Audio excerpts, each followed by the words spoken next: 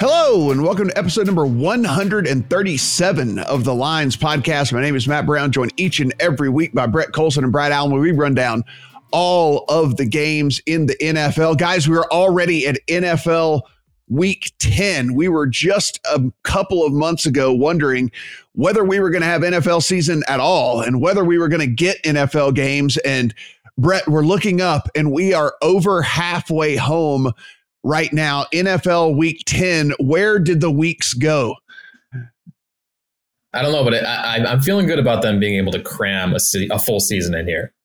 I'm more optimistic than I was a few weeks ago. Brad, it seems like come hell or high water, games are just going to get played. Like we saw a pretty big outbreak a couple of different times last week. And, some of the guys were able to be cleared and whatnot, but it seems like COVID has been canceled in the NFL. It seems basically like we're playing games. Like you are not getting a break like we did earlier in the season. That caused such a ripple effect when they had to postpone games and do all that rescheduling and all that stuff. It seems as if now, as long as you can field a team, you are going to be playing this season.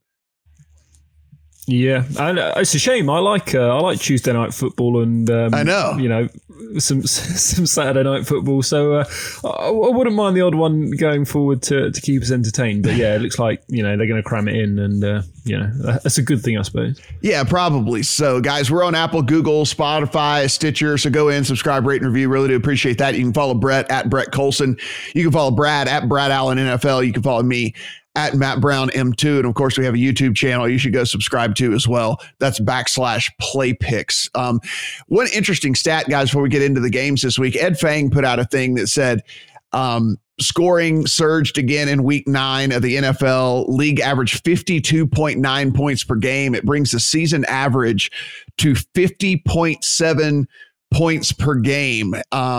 So we are averaging we have hit the over 50 mark for an average score in an NFL game so far through 9 weeks of the season, and also kind of backs up what we have been saying here on this podcast when it comes to home field advantage.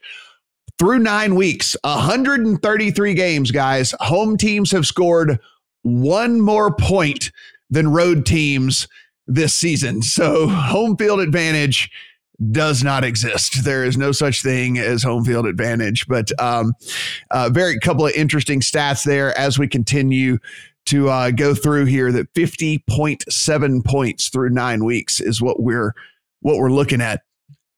That's 5 more points than last year per game. That is unbelievable. That's unbelievable.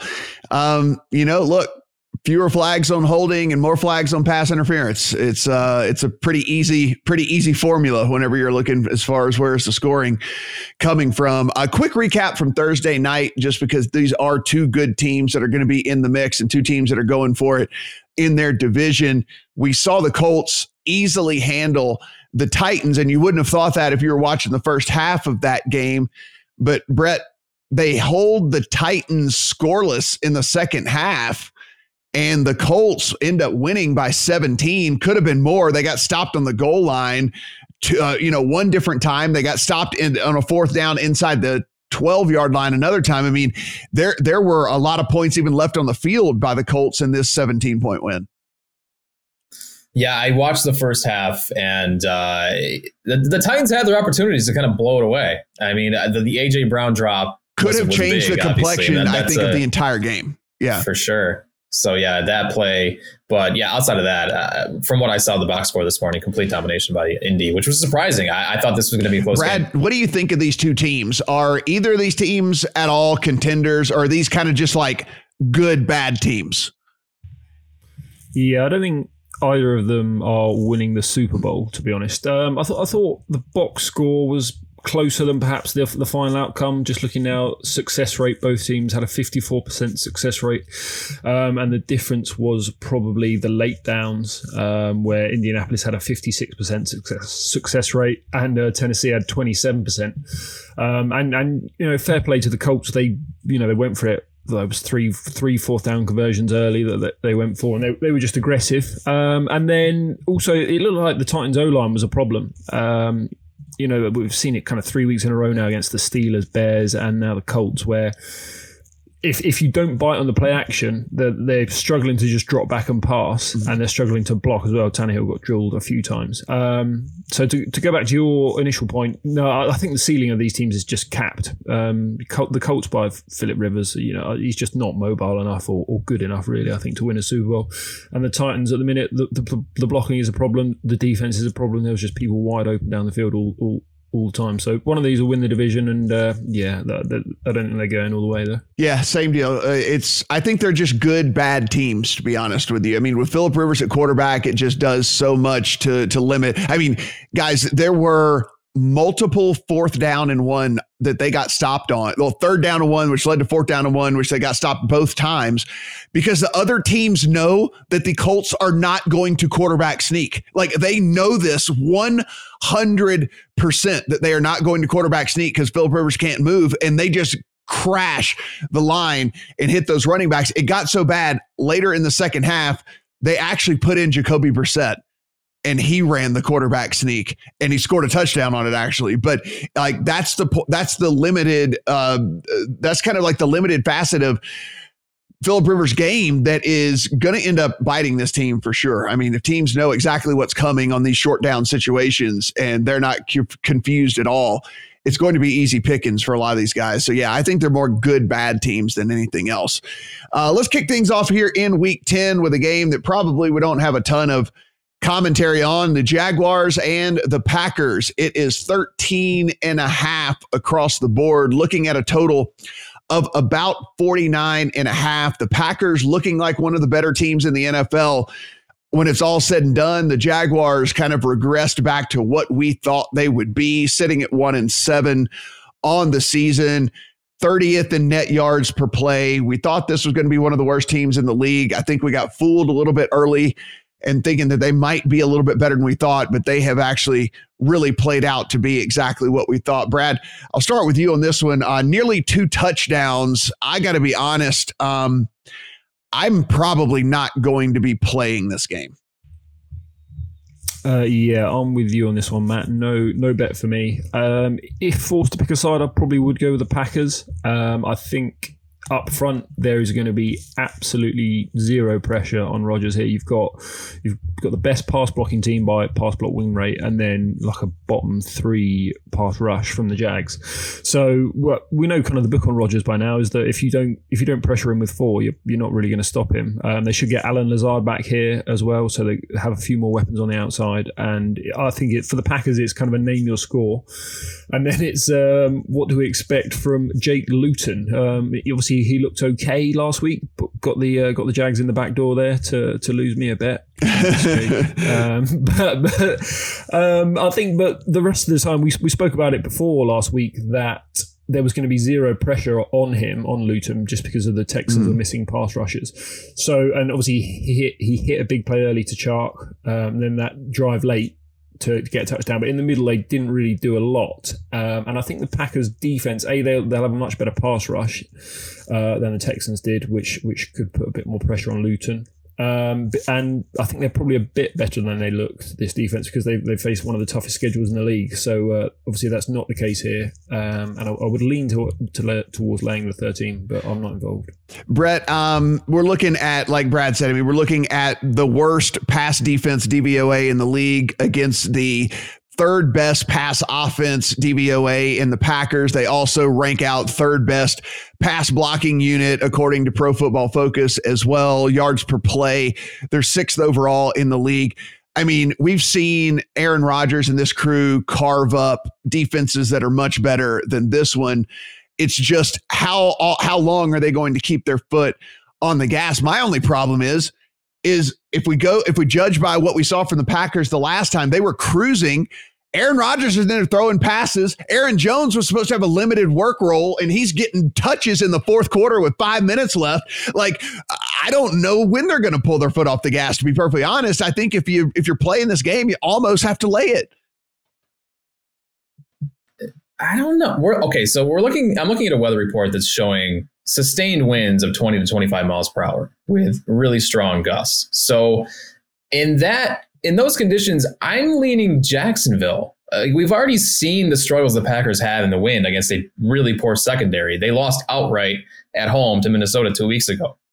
So how can we trust them to cover 2 touchdowns when the one thing the Jags do well, or reasonably well, run the football, is where the Packers struggle the most defensively? Like Jacksonville's 12th in run grade, 15th in run blocking grade at PFF.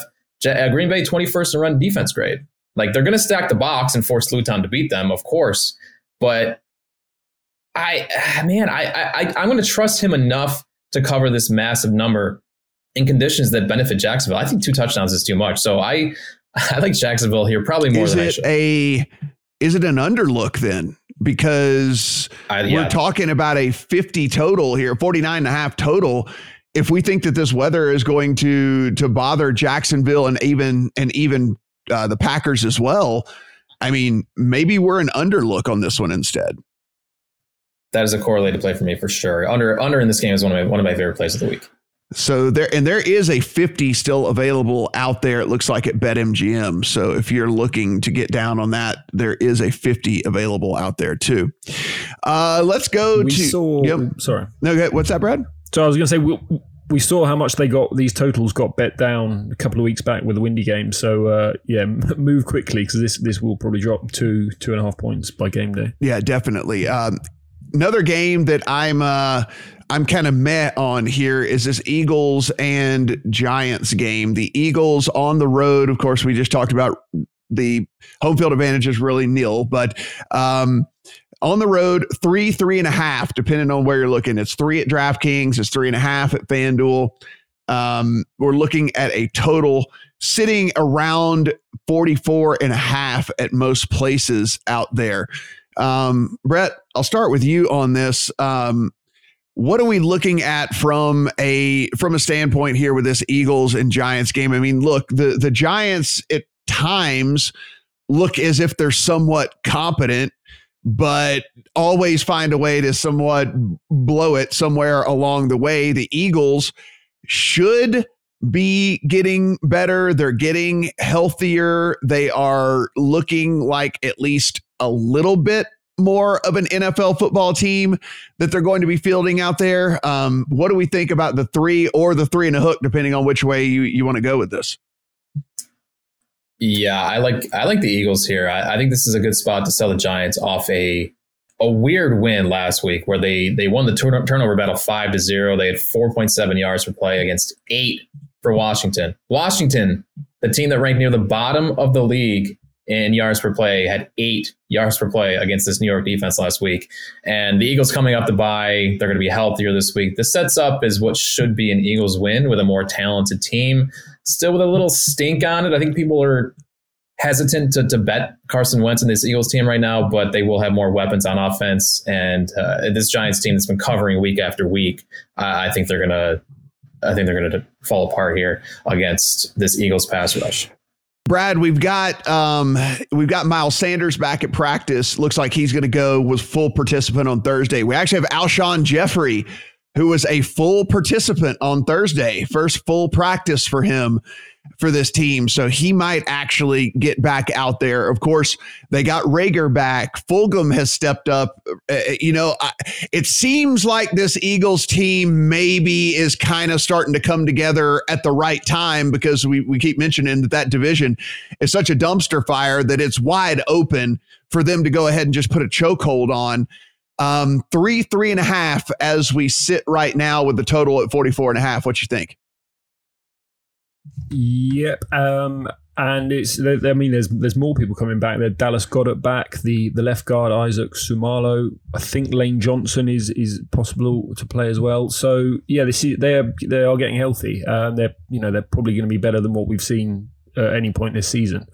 I like the extra time to prepare as well for Doug, even though he makes some questionable decisions at times. He can come up with a good script, as we've seen in the Super Bowl a couple of years back. And then again, I agree, with the matchup that Brett mentioned there, the Giants' offensive line, who is dead last in the league by pass block win rate against this talented Eagles D-line, who are also healthy as well. So I think there should be a lot of pressure.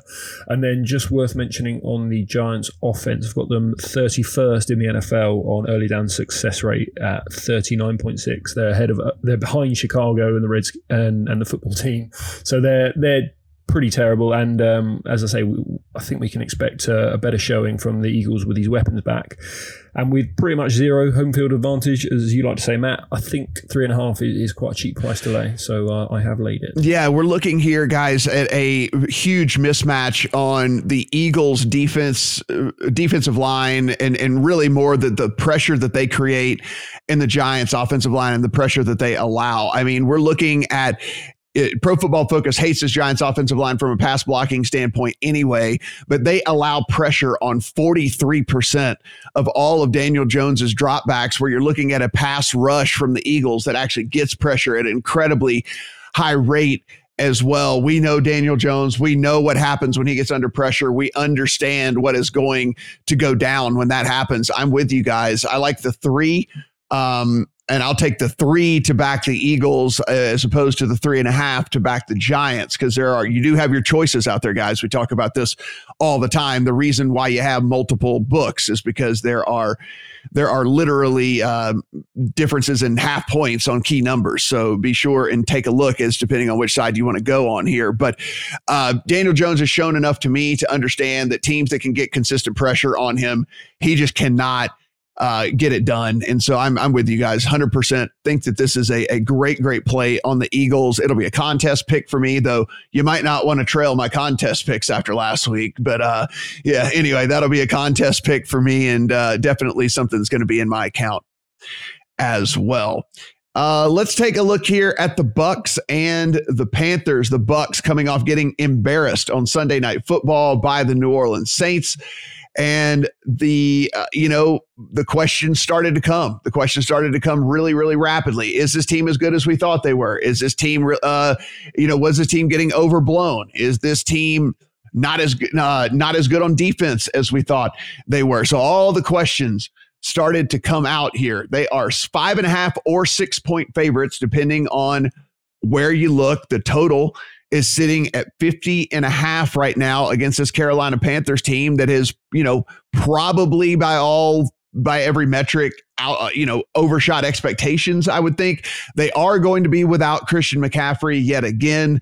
So he is not going to be in there for the team. Brad, I'll start with you on this one. When we take a look here, I didn't really downgrade the Bucs so much as I did upgrade the Saints. That was the first time that we saw a full strength Saints team all season long, where they had all their guys on defense and all their guys on offense, and they were able to play as the team that we thought they were going to be entering the season. And we had not had that all year long. And so I thought the Saints coming into the season were going to be a damn good team, very tough for everybody because they were good on both sides.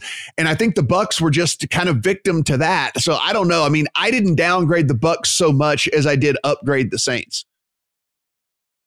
I'm not sure. I do have some questions about the Bucs I didn't have 3 weeks ago, because to squeak out a win over the Giants, who we've just spoken about how terrible they are, and then it's okay to lose to the Saints, to a very good team, as you say, but to just get obliterated off the field in the first half, like that is concerning to me. Really good teams like Mahomes, he's never been blown out really.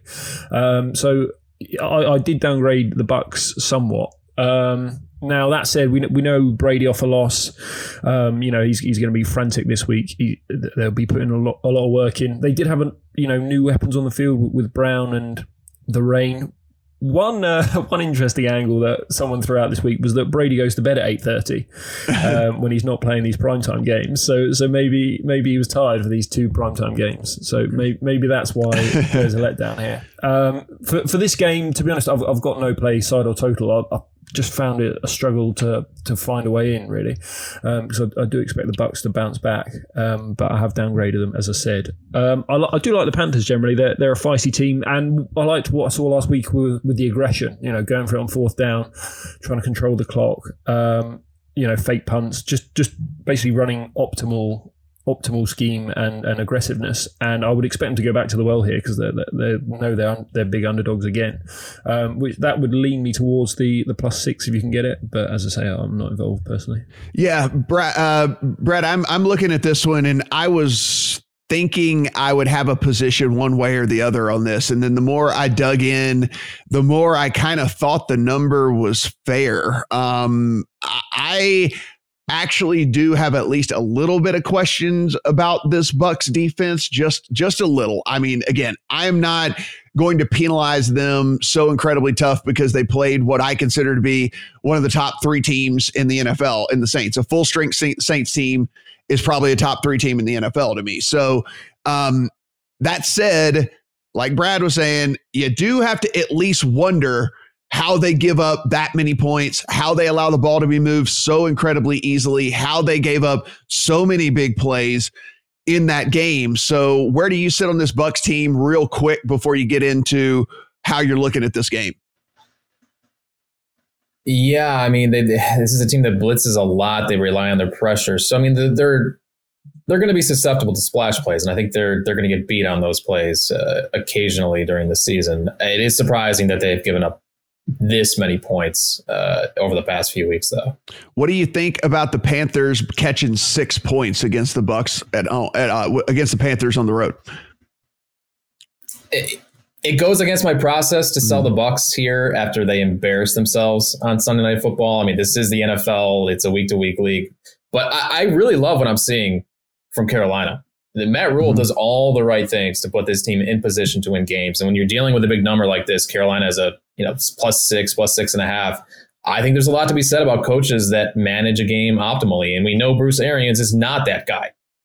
I mean, he went on a rant against computers in the spring. This guy is as old school as it gets. So I lean Carolina. This one just comes down to coaching for me. I love what this team is doing. They've been good enough protecting Teddy this season to where I trust them to be able to move the ball against the Bucks defense, even without Christian McCaffrey on the field. They were fine with Mike Davis, and they get a big boost in the passing game on Sunday if Carlton Davis does not play for the Bucks as well. That's a huge loss for them. So if he's out, that's even more reason for me to pick Carolina. Yeah, if anything were to happen between now and Sunday where this started to get some steam on the Bucks, and if I was able to get a touchdown, I would come in on the Panthers for sure. So I and we know the Bucks because of Brady and all this, like people love to bet the Bucks. This has been one of the more heavily bet teams in the NFL so far this year. So maybe we get lucky and this thing gets up to a touchdown. If that's the case, I would come in on the Panthers. The other reason, because the path of least resistance to attacking the Panthers is they have a really shoddy run defense, right? So that also would lend to us keeping this game within a touchdown, because if the score, if the clock continues to run, less time, less plays, things like that, less opportunity for the for the Bucks to really blow this up on the Panthers. So yeah, I'm going to hope for a little bit more than the 6, but I am with you. If I had to play a side, I would be on the Panthers side of it, but I might be, and for a contest play, maybe that it comes into play as well. Maybe I end up doing it from a contest aspect. Anyway, Houston Texans on the road at the Cleveland Browns. This has now moved to 3.5. You could have found 3s yesterday. Trust me, I know, because I took it. I paid the expensive 3 on the Browns and feel very, very good about it. This seems like the absolute perfect spot for the Browns here, Brett. They were, losing OBJ, but then they were able to go on bye, so they're able to figure out how they want to run this offense moving forward without OBJ. They get Nick Chubb back, who, as we know, this offense just was not the same without him out there. That's not an indictment on Kareem Hunt. Kareem Hunt is good, but Nick Chubb just brings a different element and different dynamic to this offense as well. And we know what this Texans team is. It is a bad defense that you are able to attack any which way you want to. And so I actually really, really like this Browns team here. I know you and I have probably lost every Browns bet we've ever made on this podcast, but I'm willing to lose another one. What do you think? Yeah, I'm with you. This is the other big win game of the week. I'm looking at sustained winds at 25 miles per hour, gusts around 40. So this is going to look a lot like 2 weeks ago, where the Browns were actually bad in those conditions against the Raiders. But this is the Houston Texans and Cleveland. It looks like they're going to get Nick Chubb back. Wyatt Teller, who's been really the biggest loss in that running attack, could return to the lineup this week. Remember, this was the most dominant run game in the NFL for the first quarter of the season. And for the year, the Browns are running the ball at a 50% clip at 5 yards a carry versus a Texans team that runs the ball below 40% of the time at fewer than 4 yards per carry and will likely be without their RB1 this week. So with this run unit for the Browns mostly back intact, I think they're going to have a sizable advantage in these conditions. And, can the Texans move the ball through the air, through the wind against this Browns pass defense? Normally, yeah, they should be able to. The Browns secondary has been awful this year, but in these conditions, that's the question. And Houston's been one of the better passing attacks in the NFL this season. You take away their ability to hit these splash plays like they did last week, it limits what they do well on offense. So I'm with you. I'm on the Browns. I would have liked to get it at 2.5. I don't have it in my account yet. Even at 3.5, though, I do like that number. If there is any resistance, we can get this at 3. I love that.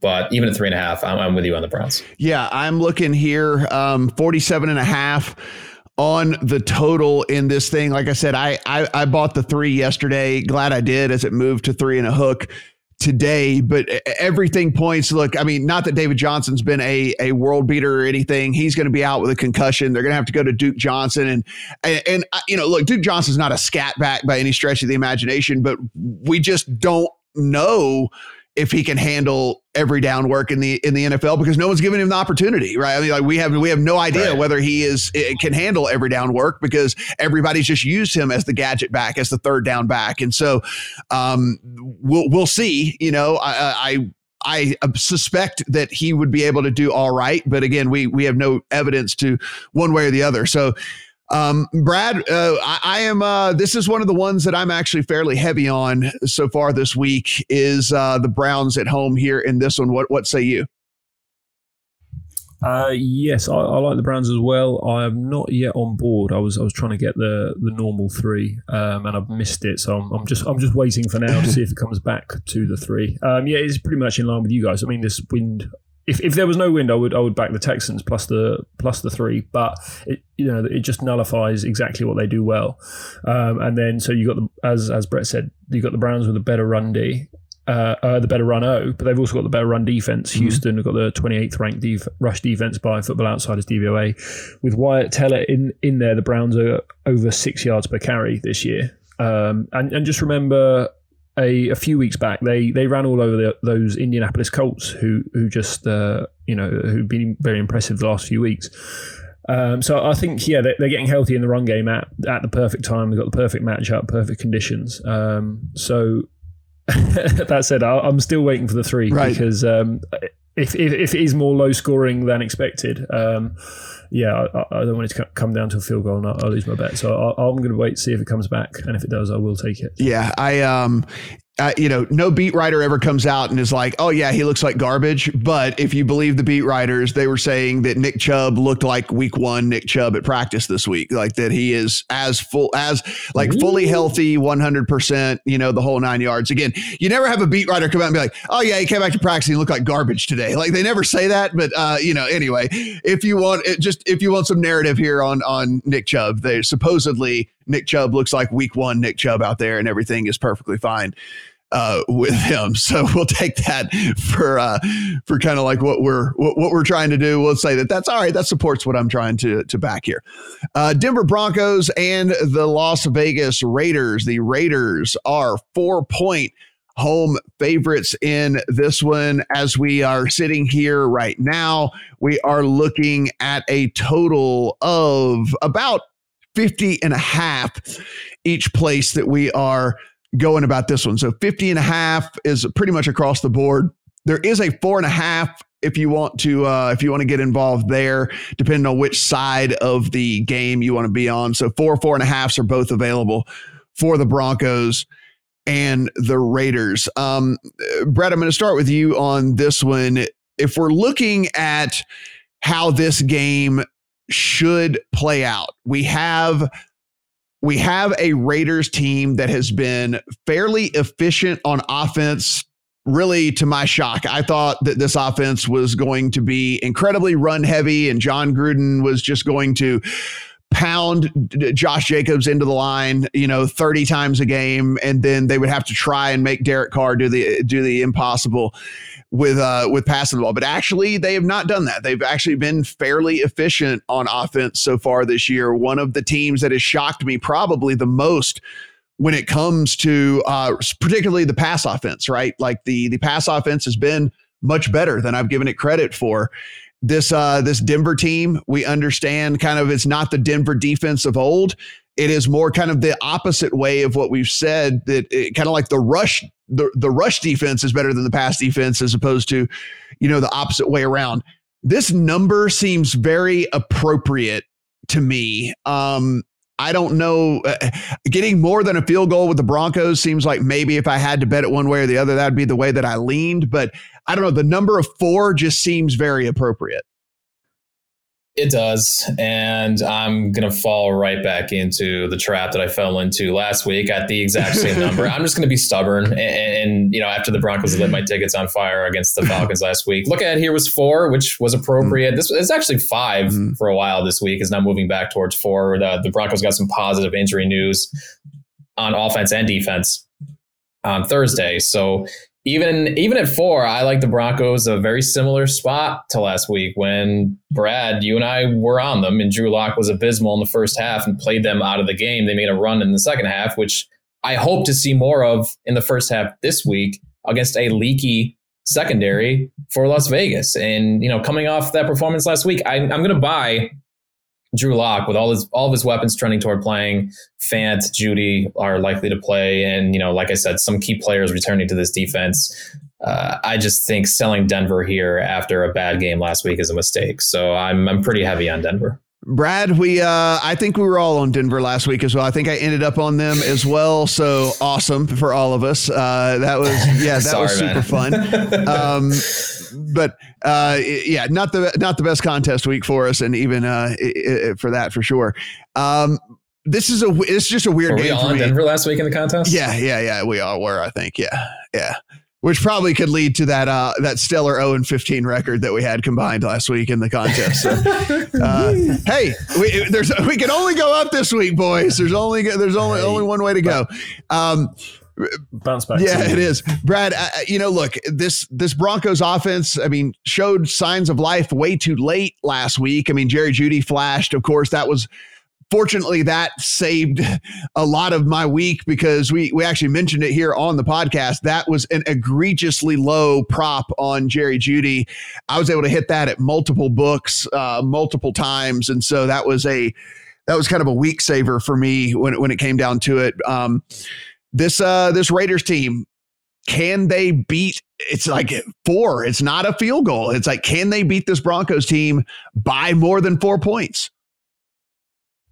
I do like the Raiders to score their points. They still seem to be a little bit underrated. I've got them 8th in early down success rate, 49%.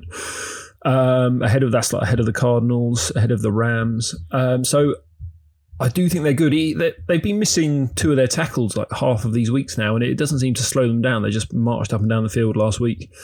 They got a bit conservative late and nearly let the Chargers back in there. But I'm confident that they can move the ball on this Denver defense. So the bigger question to me was, what can Denver do? Because they've done this a couple of weeks in a row now where they've been awful the first half and then just kind of come back in garbage time. So again, we mentioned it earlier a bit. I've got them 32nd in the NFL in early down success rate, non-garbage time. That is behind the Giants, behind the Bears, just dead last in the league. So that to me is concerning. And it probably starts with Drew Lock because the weapons are good, aren't they? We spoke about them before with Fant and Hamler and Jerry Jeudy. So Yeah, basically the question for me was the over 50.5 or the Raiders -4. And I ended up on the Raiders side because seems to be some question about the right tackle situation. They could be down to their third starting right tackle of the season, Denver.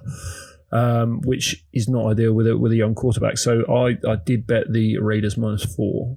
Yeah, I look, like I said, it's kind of a reverse what we've seen from Denver in the past, right? It was always you can't pass on Denver.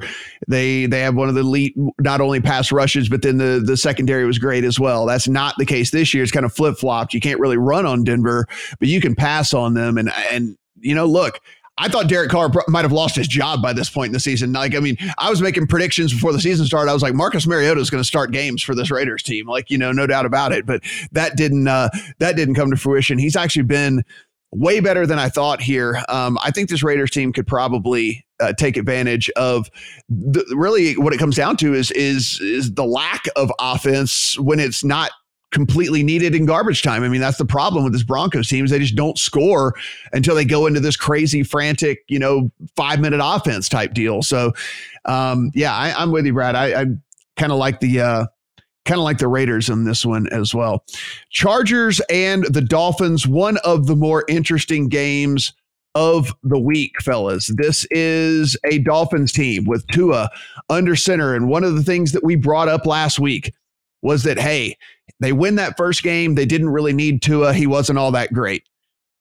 Flash forward 1 week, and Tua looks like everything that we thought Tua was going to be in the NFL. This rookie class of quarterbacks is the most insane thing I've ever seen. I've never seen 3 dudes step in and just look like they're seasoned veterans like these 3 guys that are doing it in the NFL this year. It's really, really crazy. This was 2.5 in favor of the Dolphins. It has moved to 1.5 in favor of the Dolphins. So we've seen some move here in this game. We're looking at a total in this one in the 48.5 range. Brad, let's look at this one. This to me, I'll be fully transparent. When this was at 2.5, this was a teaser leg for me with the Colts that happened last night. So I took the Colts up to 8 and paired it with this Chargers team up to 8.5. The thing about the Chargers team, they do continue to lose games and lose close games, but they are in every single game to the very end. One of the biggest mismatches of the week, in my opinion, is the Chargers defensive line versus this Dolphins offensive line. I think they're going to be making Tua have to make some quick decisions and might actually make this one a little bit tougher on Tua than he's seen the last couple of weeks here. Chargers really a different animal on the defensive line side against this Miami team.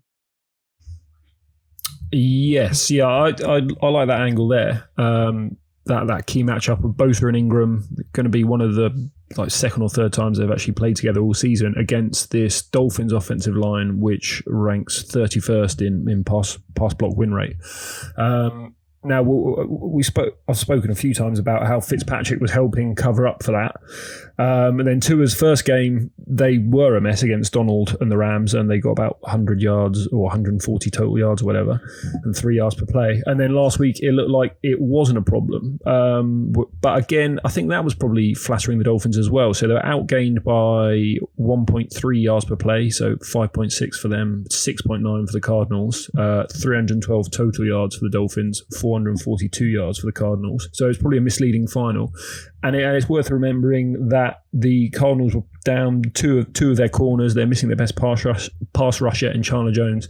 So I think it was a very, very favourable final box score for the Dolphins, and that's probably been 2 weeks in a row now. So now again, they've got this horrible mismatch, and Tua's got that lefty motion where the lefties they sort of swing the ball around a bit more. They're not quite as compact as some of the right-handers. So I wouldn't be surprised to see a couple of Bosa strip sacks, and then offensively, Justin Herbert, he's just been outstanding, isn't he? Every week, the Chargers, I think, were 5-0 to the over since he's been in there. He's top 10 in QBR, PFF passing grade.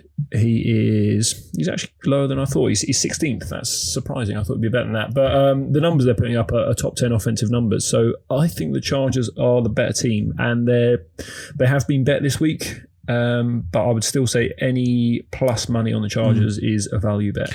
Yeah, I actually, Brett, am going to also just play the Chargers on the money line as opposed to taking the 1.5. I think they win this game. Listen, we talk about the mismatch between the defense and the offense here, and Chargers have the lowest blitz rate in the league, but they still create pressure within 2.5 seconds 30% of the time without having to blitz. Like, that's how good this the front four is for this Chargers team. And I think with Tua back there, I said it, hey, maybe it's going to be a welcome to the NFL kid moment for him last week. I actually think that might come this week instead. I understand the Chargers have a knack of blowing leads and blowing games and all that. But give me the money line. I think they win this one outright. Yeah, this is probably my favorite spot of the week. And look, I love this Miami team. I love what they've done this year. You guys know that. Our listeners know that. I've been on them just about every single week. But there's no team more due for regression than the Miami Dolphins going into week 10. They are plus 11 points per game above the spread this season. That's more than double the next team, Pittsburgh, at 4.9. The last two Miami wins came despite putrid performances from Tua. They were outgained by 1.3 yards per play last week in a win against Arizona, helped by another defensive touchdown.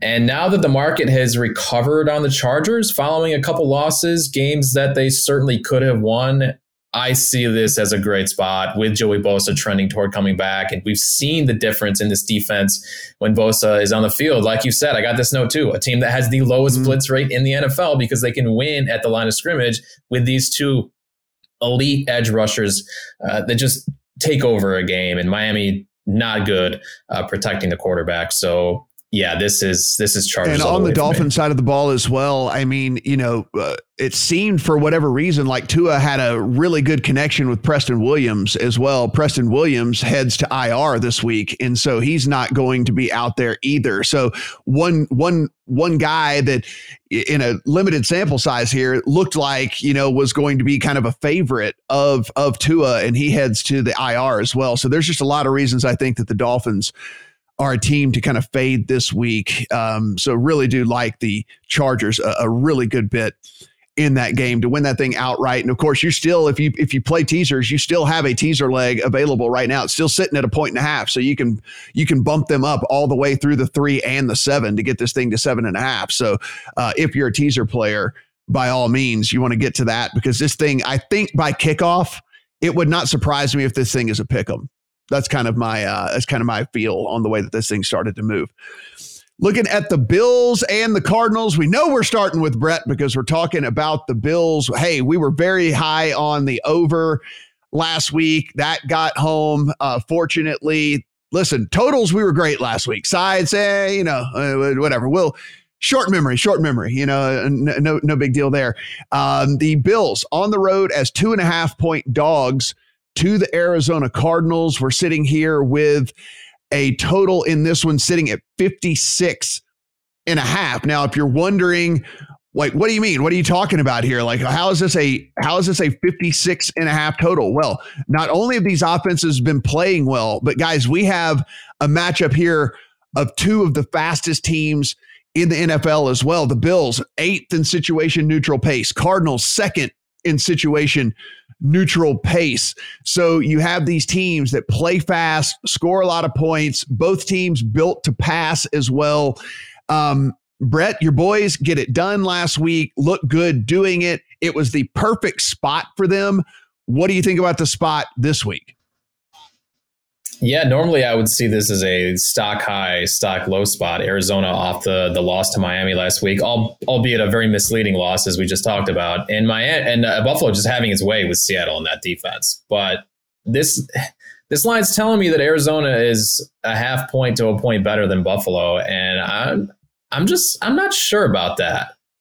Like if and when this gets to 3, I think I have to bet the Bills. So that'll be something I'm monitoring here on Friday into the weekend. I think it was at 3 early in the week, and I missed that. But if it does get to 3, I like the Bills, because I just don't think Arizona is a better team than Buffalo.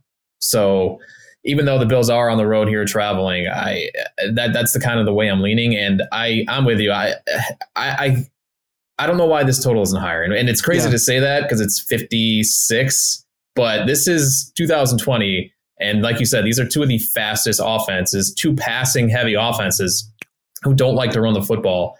And I feel like this should be closer to 60. So I like the over this one too. It was when I broke this one down, I looked and I saw the 56.5, and I understand that people are going to shy away from something like that. But Brad, we talked about this at the top of the podcast. The average NFL game is landing at 50.7 points per game as we sit right now. That's the average game. We're talking about two good pass offenses. We know what happens. Incomplete passes stop the clock. We're also talking about two of the fastest paced teams in the NFL as well. I know you feel weird putting an over ticket of 56.5 in your account, but I'm probably going to have an over 56.5 ticket in my account. So there's quite a lot of interesting things here. So one, I'm on the same side as you guys essentially, because it's not just the pace; it's also how pass happy the Bills were. Mm-hmm. We saw last week in the first half that they decided, right, we're not even going to bother trying to run the ball here, and they went 31 passes to 3 runs, and they absolutely shredded the Seahawks. I think Josh Allen was about 150 yards in the first quarter, and I don't know why you wouldn't go straight back to that. The Cardinals are slightly better against the pass. So, oh no, hold on, I've got that wrong there. I don't know why you wouldn't just stick with that plan, especially because if John Brown is out there, he practiced in full yesterday. You've got the weapons to match up very well against this Cardinals defense.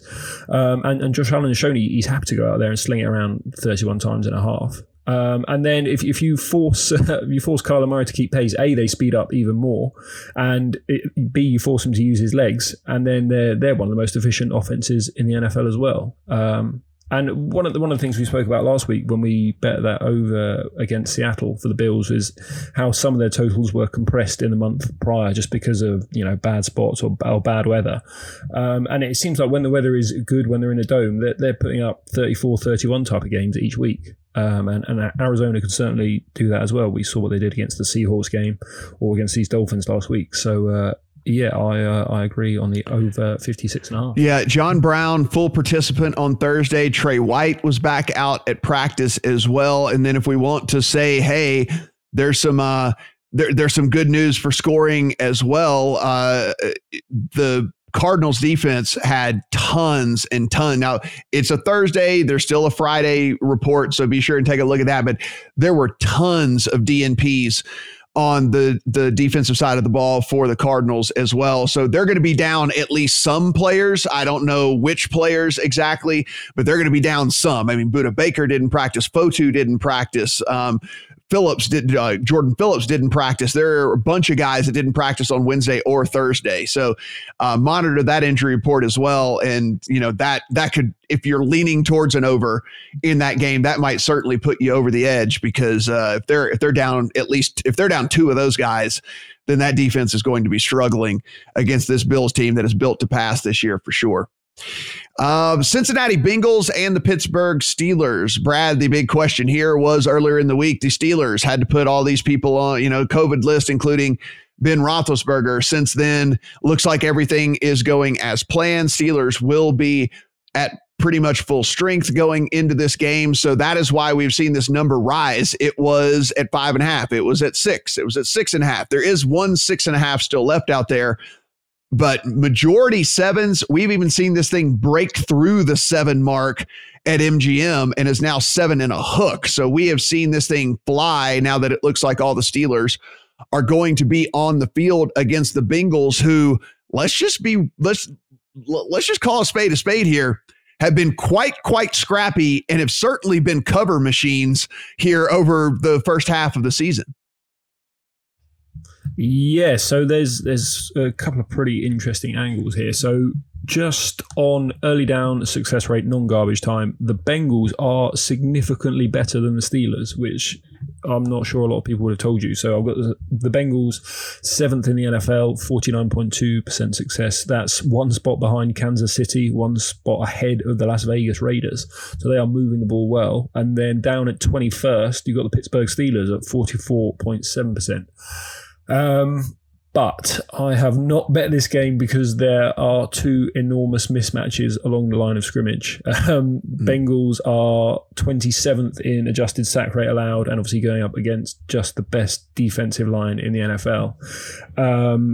Now, I know Burrow, they put him back there and empty, he gets the ball out quick, he can run around. But we saw against the Ravens, which is probably the other biggest mismatch this year, like he can also just get pummeled.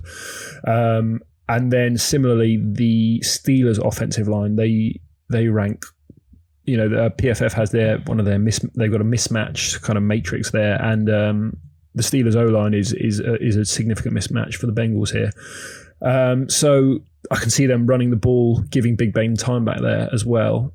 And if you give the Steelers time, obviously the weapons on the outside, they're good enough that they can get open deep. You can dump it off and do whatever you want. So I stayed away from this game just because I don't want to bet against that kind of offensive efficiency that favours the Bengals, but I can see them just getting pummeled at the line of scrimmage as well. So I'm not sure. Would lean Bengals plus 7.5, but no bet for me. Yeah, Brett, to me, I didn't know there was going to be 7.5 show, to be honest with you. I did not think that this thing would get through the 7. Only one book right now has it, but it is available out there. That's a fairly tempting number to me.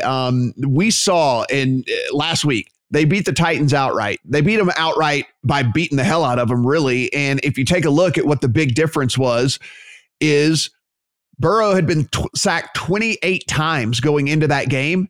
He got sacked 0 times in that game. He had been hit more than any quarterback in the league. He got hit twice in that game. Now, that is going to change against the Steelers team. They're going to be able to get some pressure, but maybe the Bengals figured something out. Maybe they figured something, some sort of blocking scheme to help keep him at least clean a little bit longer. And I think what we've seen, and the numbers bear this out. I mean, the Pro Football Focus said he's having a historically accurate season for a rookie.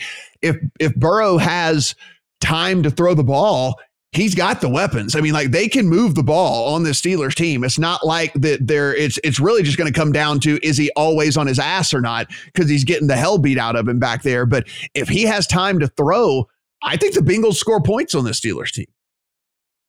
Well, first of all, we're operating under the impression that Big Ben is going to play, right? Because that's kind of the question right now. I mean, he's not practicing. He's expected to play.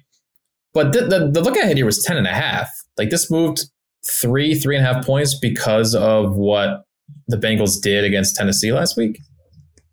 Maybe the Bengals were on a bye, weren't they? 2 weeks ago. Yeah, sorry. Yeah. Mel, I mean, the Steelers look terrible against Garrett Gilbert and that rabble out in Dallas. So that's probably into it. That's true. Yeah. I mean, look, like you guys said, the mismatch up front is about as lopsided as it gets. I didn't know what to do with this because I thought this should be closer to 10. So I'm looking at 7.5 with Ben probable. And I'm like, what am I missing? I would like to buy the Steelers off of how bad they looked against Dallas last week, I guess. So even with the hook here at 7.5, I lean Steelers, but with uncertainty going into this game, I'm kind of staying away. Yeah, from it. I mean, look, the Bengals defense is certainly not good by any stretch of the imagination, but one of the things we've seen from this Steelers offense, and this is not recency bias. This is not going back just to that Cowboys game. This is what we've seen all season long. They are not consistent on offense. They go in these giant lulls in games where they cannot move the ball in literally just horrible 3 and outs, time and drive after drive. And this has become a pattern, right? They've not been able to figure out how to consistently move the chains throughout the course of a game. And which is why I've kind of dropped the Steelers in my power rankings as well, because that's just not going to play throughout the course of a playoffs. Like, somebody's just going to outscore you and you're going to get beaten that way. But I don't know. Now that hook showed, guys, I didn't know that it was out there. I think that's fairly recent. Now that hook showed, I kind of lean towards the Bengals at 7.5, if we're being perfectly honest here. Maybe that's a little Burrow bias in my bones here, but I love what I see in this offense when he has time to throw. I mean, so many weapons, so incredibly accurate. Give me the 7.5. You know what? Give me the freaking 7.5. I'm taking the 7.5. That's what I'm going to do. So when I get off here, I'm going to put my money where my mouth is. Seattle Seahawks and the Los Angeles Rams. Brett, one of the more interesting games of the week, one of the bigger games of the week in a division that is still wide open when we take a look at it. I mean, 3 good teams in that division. Of course, with the expanded playoffs, it just means a lot anyway, because, at least 2 of these teams are going to make it. Hell, maybe 3 are going to make it if things break crazy. But Seattle Seahawks coming off of, as we talked about, that beat down to your Bills, they are 1.5 or 2 point dogs on the road to the Rams. I've been buying on the Seahawks all year. I got off of them last week. I didn't play the side in that one. I just played the total. I think this is where I'm going to jump off of the ship here for the Seahawks. And I think this is where I'm going to come in and back a team that I don't like, because I don't like quarterbacks that I think are kind of middle of the road to bad. And I do believe that in Jared Goff, but the Seahawks team is not going to pressure him. And if he's not dealing with that, then we've seen Jared Goff be able to sit back there and actually do some stuff. And I think this Rams defense is going to be able to do enough to keep the Seahawks from putting up 1 million points again. I can't believe I'm saying this, but I'm selling the Seahawks this week. Wow.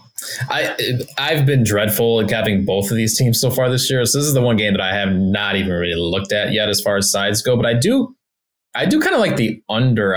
Seattle's been hitting overs every week. As Brad pointed out, this is a great over team, but these 2 teams don't play at a fast pace, and I think the Rams should want to slow it down and keep the ball out of the hands of Russell Wilson. We've seen McVay do that quite a bit under his tenure. So the under 54 is my play here. I think you're right. I think the Rams will be able to have success stopping the Seattle offense and slow it down and play at their pace. So that's kind of the way I'm looking. I'm curious to see what you guys think about size here, though. Well, it sounds like Matt is on the Rams, but Brad. Yeah, Brad, look, this thing's 1.5. It's kind of that, 1.5, 2. You can't get a 2. I see that there is a 2 at FanDuel and PointsBet if you want to get in on those 2 places. 1.5 pretty much everywhere else across the industry. I mean, there's no doubt the Seahawks offense is really good. There's no doubt that they're going to be able to score some points. There is also very, very little doubt that this is on pace to be one of the historically bad pass defenses in NFL history. They are giving up a historic amount of yardage through the first 9 weeks of the season. And it is every team. It's come one, come all. You can pass on us. It doesn't matter which team is on the other side of the field. And, look, I'm not a Jared Goff fan, but he still has, some pretty good weapons on that side of the ball. And I think the Rams might be able to do enough on defense to at least limit what Russell Wilson can do. Yeah, I think the Rams. So my initial look was towards the Seahawks. When in doubt, this year I'm going to want the right team, and I'm going to want the more efficient passing team. And it's drifted up, isn't it? You can probably get around plus 118 or so on the Seattle money line. But as I delved into it, there were some concerning things essentially that have kept me off it. So one is Aaron Donald versus possibly a backup center. Ethan Pocic, the Seahawks center, he's questionable. It sounds like there is a legitimate question whether he will play. And the backup is Kyle Fuller, also a cornerback, who's got 2 career starts. And that is just not going to be ideal against Aaron Donald, especially as Mike Iupati, the guard there, he's recently back in the lineup from an injury, but he's a better run blocker as well than a pass blocker. So I think there will be there will be interior pressure. Now, obviously, Russell is good enough that he can avoid some of that and take that strain off, but it's still not ideal to get penetration up the middle, no matter who you are. And then on the outside, it sounds like they're probably going to match up Jalen Ramsey with monster DK Metcalf. And I would say if there's anyone in the league that can cover Metcalf one-on-one, and it's not been proven that there is yet, it's probably Jalen Ramsey. So if that could nullify what they do there somewhat. But then on the other side of that, the Rams defense is getting quite a lot of publicity, probably because of those 2 stars I mentioned, and they put up good numbers this year. But they've faced one of the easiest schedule of opposing offenses yet. They've not faced anyone like the Seahawks yet. So I still see the Seahawks getting theirs. And then as for the Rams, I think they will move the ball pretty consistently. Again, it's the pass rush. I think, like Brett mentioned there, if the pass rush is in there, Goff can move the ball. McVay has had 2 weeks to scheme here with a bye. And so he's going to have more time than he needs to work out how to tear up this Seattle secondary because it's terrible. So essentially, I'm going back to my old reliable and unfortunately opposite Brett with the over because I do also think that McVay will have watched that Bills tape last week and gone, oh, right, they've just put up 44 points just by chucking the ball all over the yard. I can do that as well, actually. Why don't we just do the exact same thing?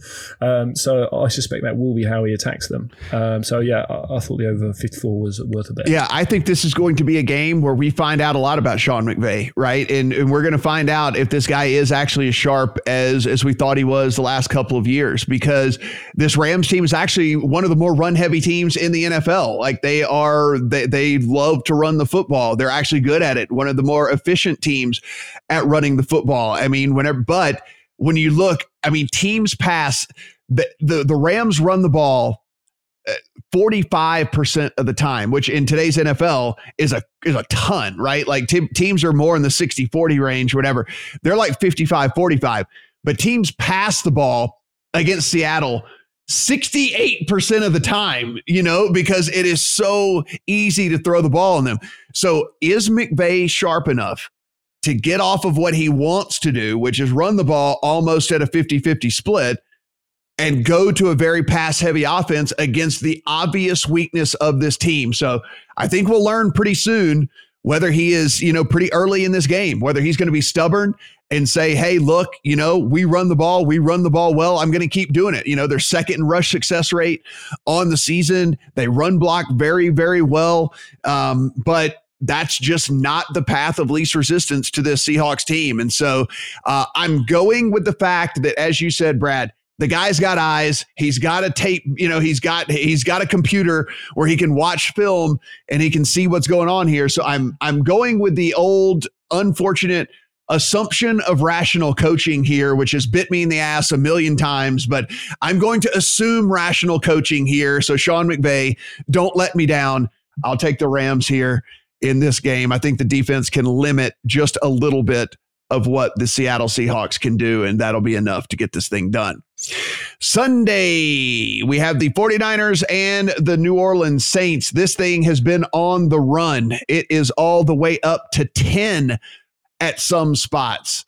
And Brad, this New Orleans Saints team looked like the team that maybe a lot of people thought they would be coming into this season. As we talked about at the top of the show, the Saints had not been healthy on both sides of the ball all season. Even when they had Michael Thomas for the first 2 weeks of the year, the defense was all banged up. They were not healthy there. Then when Thomas goes out, then Emmanuel Sanders was in and out. The defense started to get a little bit healthier, but the offense was not healthy. Then last week, it all comes together, and we see that incredible beatdown of one of the teams that I think most people would have said was a top 5 team in the NFL. Drew Brees, as much as to be said about him not wanting to throw the ball down the field and not having the arm strength to do it and not being able to push the ball 20 plus yards down the field, they have figured out a way to make this offense work without him having to do that. And I think we have to just kind of at some point say, well, maybe they don't need to do that to score points. I mean, the way that they run this thing, they're perfectly fine just matriculating the ball down the field, dink, dunk, throw it to Kamara, throw it to Thomas over the middle, hit a tight end here and there, some weird Taysom Hill 3-yard run to keep a drive going. And that's just how they're okay with playing offense. It's all the way to double digits. However, that said, this 49ers team is a shell of the team they were even a few weeks ago. Yeah, I found it tough to have a strong view on the side here because I probably would lean to taking the double digits with the Niners here. That's kind of the buy low, sell high. Obviously, the Saints have just smashed their division rivals and some high profile team, whereas the 49ers just got smashed. And obviously Shanahan, a few extra days to cook up some schemes in his wok. I quite like him to come up with a decent game plan here. But unfortunately, it is still Nick Mullins against a top 10 defense. So I don't really want any part of that. The best look, I thought, was probably the under. These are two teams. So San Francisco 28th in situation neutral pace. New Orleans are the dead last in situation neutral pace. So we've got two bottom four teams in pace, and they both love to run the ball. They're both again in the top 10 in most run heavy teams, and San Fran obviously are working with a backup quarterback, so they might even be more run heavy, whereas the Saints are 10-point favorites, so if they get a lead they're going to be even more run heavy as well. So a lot of runs, well, maybe not that many runs because they're going to be snapping it with 3 seconds left on the play clock, but a lot of running and a lot of moving clock and a relatively high total. So I would lean to the under here. Yeah, I like that take. Yeah, two of the very slowest teams in all of the NFL, dead last and 29th when it comes to situation neutral pace. 49.5 is still available out there, Brett. There's a 49.5 still available in this game. Look, I understand. I do believe the Saints will score a decent amount of points in this game, but I don't know how much San Francisco adds to that to help out, to be perfectly honest. So even if the Saints go for 27 or 31, are we thinking San Francisco really is going to score 20 points in this game? I don't know, to be honest with you. So yeah, I actually do like that underlook. Yeah, I'm with you guys. If I had to make a play in this game, I'm with you guys on the under. As far as the side goes, this is, like Brad said, this is kind of the perfect storm of the team that looked the worst last week against the team that looked the best. But the number actually dropped from the look ahead of 10. So, we're looking at 9.5 right now. So interesting stuff in the market, considering the Niners are still going to be without most of their weapons in this offense. It looks like they're going to have Brandon Ayuk and Kendrick Bourne back, but no Kittle, no Debo, no Mostert, Tevin Coleman, obviously no Jimmy G. And New Orleans is about as healthy as it has been all season. I hate laying big numbers with Drew Brees in this offense stuff. Like, they can't score on you quickly unless Kamara rips off a big run. But man, this Niners team is just so bad. So this is a stay away as far as sides go. But I think you guys are on the right side with the under here, considering how both these teams operate. The other thing I think to point out, this 49ers defense side, they are what we used to be a real strength for this team. They're only generating quick pressure 18% of the time now with all these injuries and all these guys on the sidelines. So quarterbacks are able to just sit back and pick teams apart. And here's the deal with Drew Brees. The one thing, if you're going to give him time, he can sit there and he can hit those little 7-yard and 8-yard passes all friggin' day long, right? If he has time to sit back there and just do that, that's one thing he is still elite at and elite at doing. So yeah, if I had to play a side, I'd play the Saints, but I do like that underlook in this one, guys. I think that is probably the way to go here. Sunday night football, the Baltimore Ravens at the New England Patriots. We are looking at 7s mostly. There is a 6.5 at FanDuel if you are looking for that. So you can get the Ravens at less than a touchdown if you're looking to back the Ravens over at FanDuel right this second. Hopefully it's still there by the time this makes your ears. Guys, look, I think this is fairly straightforward when we take a look at this. Brett, it's a very struggling Patriots team to score any points, to have any offensive success. There's no playmakers at all on this team. Despite Jacoby Myers going absolutely nuts last week, I think that had much more to do with the opponent than it does with him actually being the next Randy Moss there in New England. And we have a Ravens team that really has been kind of meh this year on offense. They have been very middle of the road, very meh. That being said, I believe without a shadow of a doubt, this will be the most popular teaser leg of the week for liability for books. Everybody is going to tease the Ravens down to a point. I don't blame them for teasing the Ravens down to a point to where they basically only have to win this game. As bad as I'm not going to say as bad, as middle of the road as the offense has been, I don't think they lose this game to this Patriots team, to this version of this Patriots team. They are going to get Marlon Humphrey back as well, so that certainly helps the defense for the Ravens. But let's not look at it from a teaser leg, Brett. Let's look at it from just the 7 or the 6.5 that's available out there. What do you think about Ravens heading on the road to the Patriots? So I'm hearing about sharp money coming in on the Patriots, which is keeping this at a touchdown. And I totally get it. What the Ravens have done in some of these covers this year is so fraudulent. It actually reminds me of what the Patriots did the first half of last year when they were losing in the box score, but covering big numbers because of turnover luck and really high scoring rates on those turnovers. That's what the Ravens are doing this year. And then they were pitiful on offense again last week and still got out of Indy with a 2-touchdown win. A lot of that due to a fumble recovery for a touchdown, and then a controversial interception by Marcus Peters that flipped the momentum of the game. And while, yes, this Ravens defense is aggressive, this is what they do. They try to force turnovers. They're performing above expectation in that regard. And with how bad this offense has been all season, it's really hard for me to lay 7 points with them against Bill Belichick, who, while he doesn't have the personnel he would like to have on the defense, he still finds ways to take away what the offense does best. And for Baltimore, that's attacking on the ground, force Lamar Jackson to beat you through the air. When these two teams met last year, the game was much closer than the 37-20 score for the Ravens. Like, they held Lamar Jackson to less than 4 yards per carry on 16 runs, but the Ravens got bailed out by a 70-yard fumble recovery for a touchdown. I can see this being close. I'm leaning Patriots here. I just feel like a touchdown is too much. And if this does get to 7.5, Patriots will be in my account, and this will be a contest play for me. Brad, a 43.5 total makes a ton of sense. We have the second and third most run-heavy teams in the NFL going at it in this game, so that total makes perfect sense. And you have a very struggling offense in the Patriots. Hadn't put up a bunch of points on the board all season as it is anyway. And then, of course, we're talking about the struggles of the Ravens. Total makes sense to me with it being so incredibly low. With a total that low, of course, that does lean towards the underdog. If you were looking to bet this thing on a side, what say you when it comes to the Ravens and the Patriots?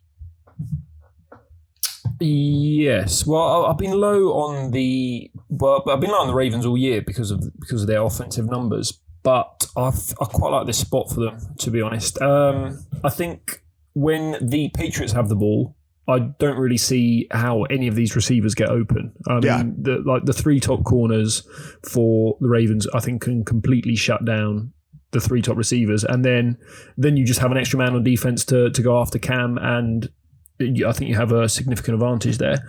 So I think they will be missing Calais Campbell, but he missed a lot of the game last week, and it didn't matter too much. So I like that side of the ball. And then when the Ravens have the ball, you've got the Patriots.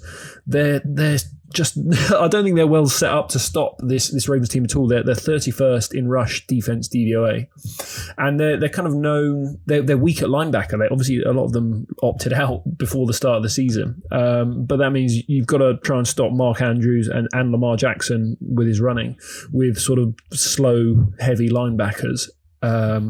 And I don't really see them being able to do it, to be honest. So I did lay the 7.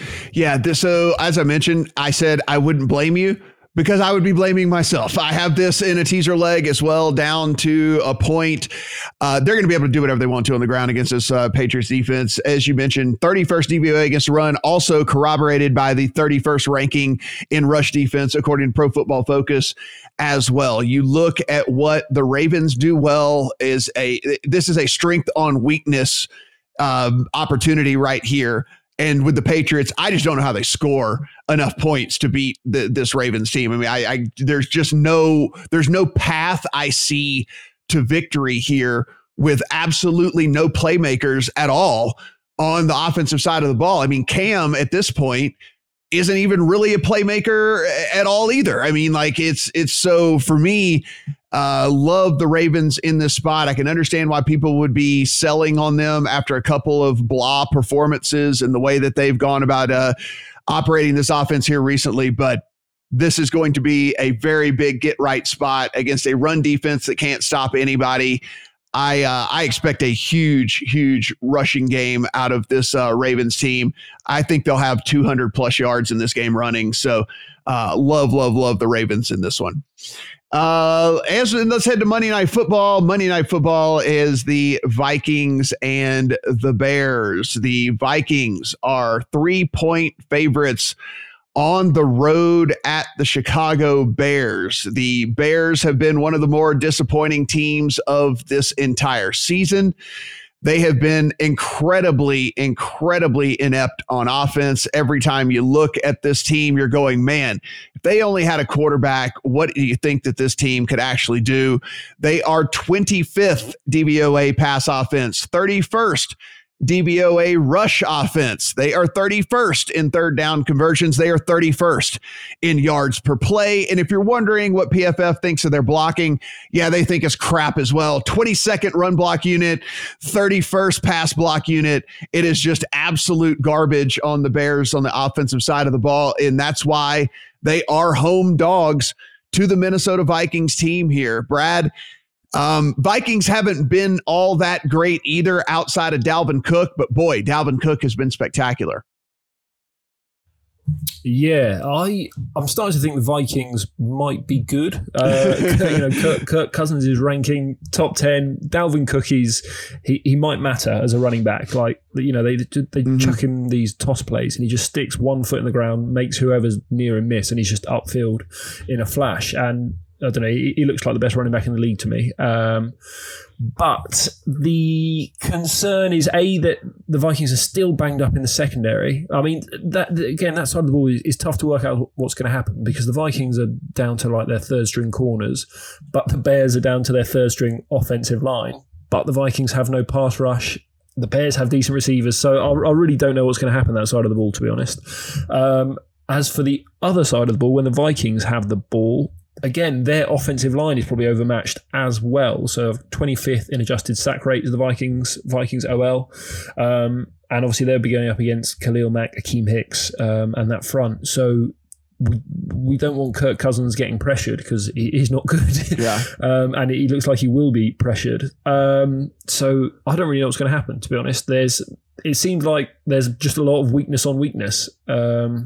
And yeah, the numbers just seem fair to me. I really don't know what to make of it. Yeah, this is not going to end up in my account either, Brett. There's a lot of people who I know who do play a lot of teaser legs who were saying that this was a good spot for the Bears. Go ahead and take them up to 8.5 at home. And it'd be hard for me to argue with that, with the total sitting at 43, getting 8.5 with the Bears at home in a game of 43 seems about right. I just don't have the huevos to put that bet in my account, because if we're talking about this game next week and the Vikings went out and won this game by 20, that would not surprise me in the least bit, because they might only have to score 24 points to win the game by 20. So it doesn't surprise me in the least bit if that were to be the case. And so it is very tough for me. Also, two of the slower paced teams in the league as well. Vikings 28th, Bears 26th when it comes to situation neutral pace. So not only that, it's like bad offense, slow pace. I want no part of this. This is going to be a pass for me. I think this number is pretty fair, but if this can get to 3, I kind of like Chicago as a home dog here. I mean, just the huge mismatch. There's a 3 at MGM right now. So yeah. Well, that's I would like that for sure, just because of the mismatch in the trenches in favor of the Bears. One of the best pass rushes in the NFL against an offensive line that has not been able to protect Kirk Cousins. And the Vikings, like Brad said, have 0 pass rush. So Nick Foles should be able to get the ball out to Allen Robinson against this awful Vikings secondary. So I do see a path to Chicago winning this game for sure. And at 3, I really like that. So I haven't looked to see what this is at circa for the contest yet, but this might end up being a contest play for me as well. I just I can't figure this one out, so I'm going to take a pass and just sit back and watch. It's Monday night. I'll be on air anyway doing my show on MSG Plus, and so I'll just talk through it. I'll talk you guys through it whenever it's going on, but I don't think it's going to be in my account one way or the other. Quick review, guys, as to kind of the plays that we are on that we like the best this week. I mean, for me, like I said, I have a very substantial teaser leg that is going to be kind of rolling into the Ravens and the Chargers. I also have the Chargers coming off of the teaser leg that I tied in with the Colts. So a lot going into that Chargers game, a lot going into that Ravens game, getting the Ravens down to 1. I did like those under and over situations that we talked about. Listen, it is a lot of points. I understand that 54.5 or 56.5 in that Buffalo Arizona game is a ton of points. I think both of these offenses march the ball up and down the field. It's good. It's in Arizona. It's in a dome. Great weather, perfect conditions for both of these teams to go crazy. So definitely like that a ton as well. Brett, top positions for you this week. I like the Eagles -3 if you can get it at the Giants. Also under in Green Bay and Jacksonville with a lean on the Jags +14. Just with the weather, I like the correlation there. I'm with you guys on the Bills, Cardinals over, and the Broncos. I'm going to fall into that trap again. I feel like this week I'm taking the +4. I think there might be some +5s out there. You're going to have to pay some juice, but even at +4, I like the Broncos. And as I maybe this is just a too sharp for own good thing, but I do like the Patriots. If it gets to 7.5, I just think it's a good number against a lousy Ravens offense that actually is averaging fewer yards per play than the Patriots this year. Hard to believe that that's a thing, but it is. So I like the Patriots at +7.5. Yeah, 7.5 is available right now if you want to go grab it. Brad, your top plays of the week.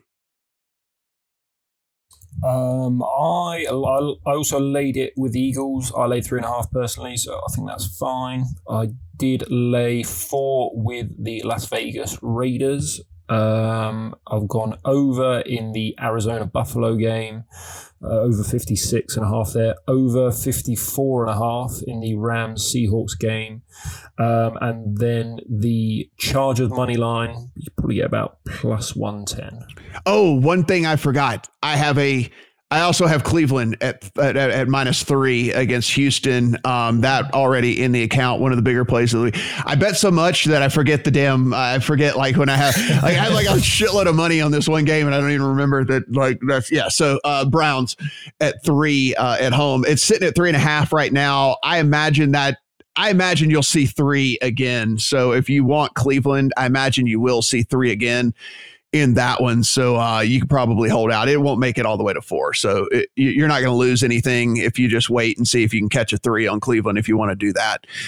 Guys, as always, we are on Apple, Google, Stitcher, and Spotify. Please go in, subscribe, rate, and review at Brett Colson on Twitter, at Brad Allen, NFL on Twitter, at Matt Brown, M2. Please go in, give us a follow, and then go over to our YouTube page and give us a subscription over there as well. It's just YouTube/PlayPicks, and everything we do on all of our sites, everything we do is absolutely free. You will not be paying a dime for any of that. For Brett, for Brad, I'm Matt. Talk to you guys next week.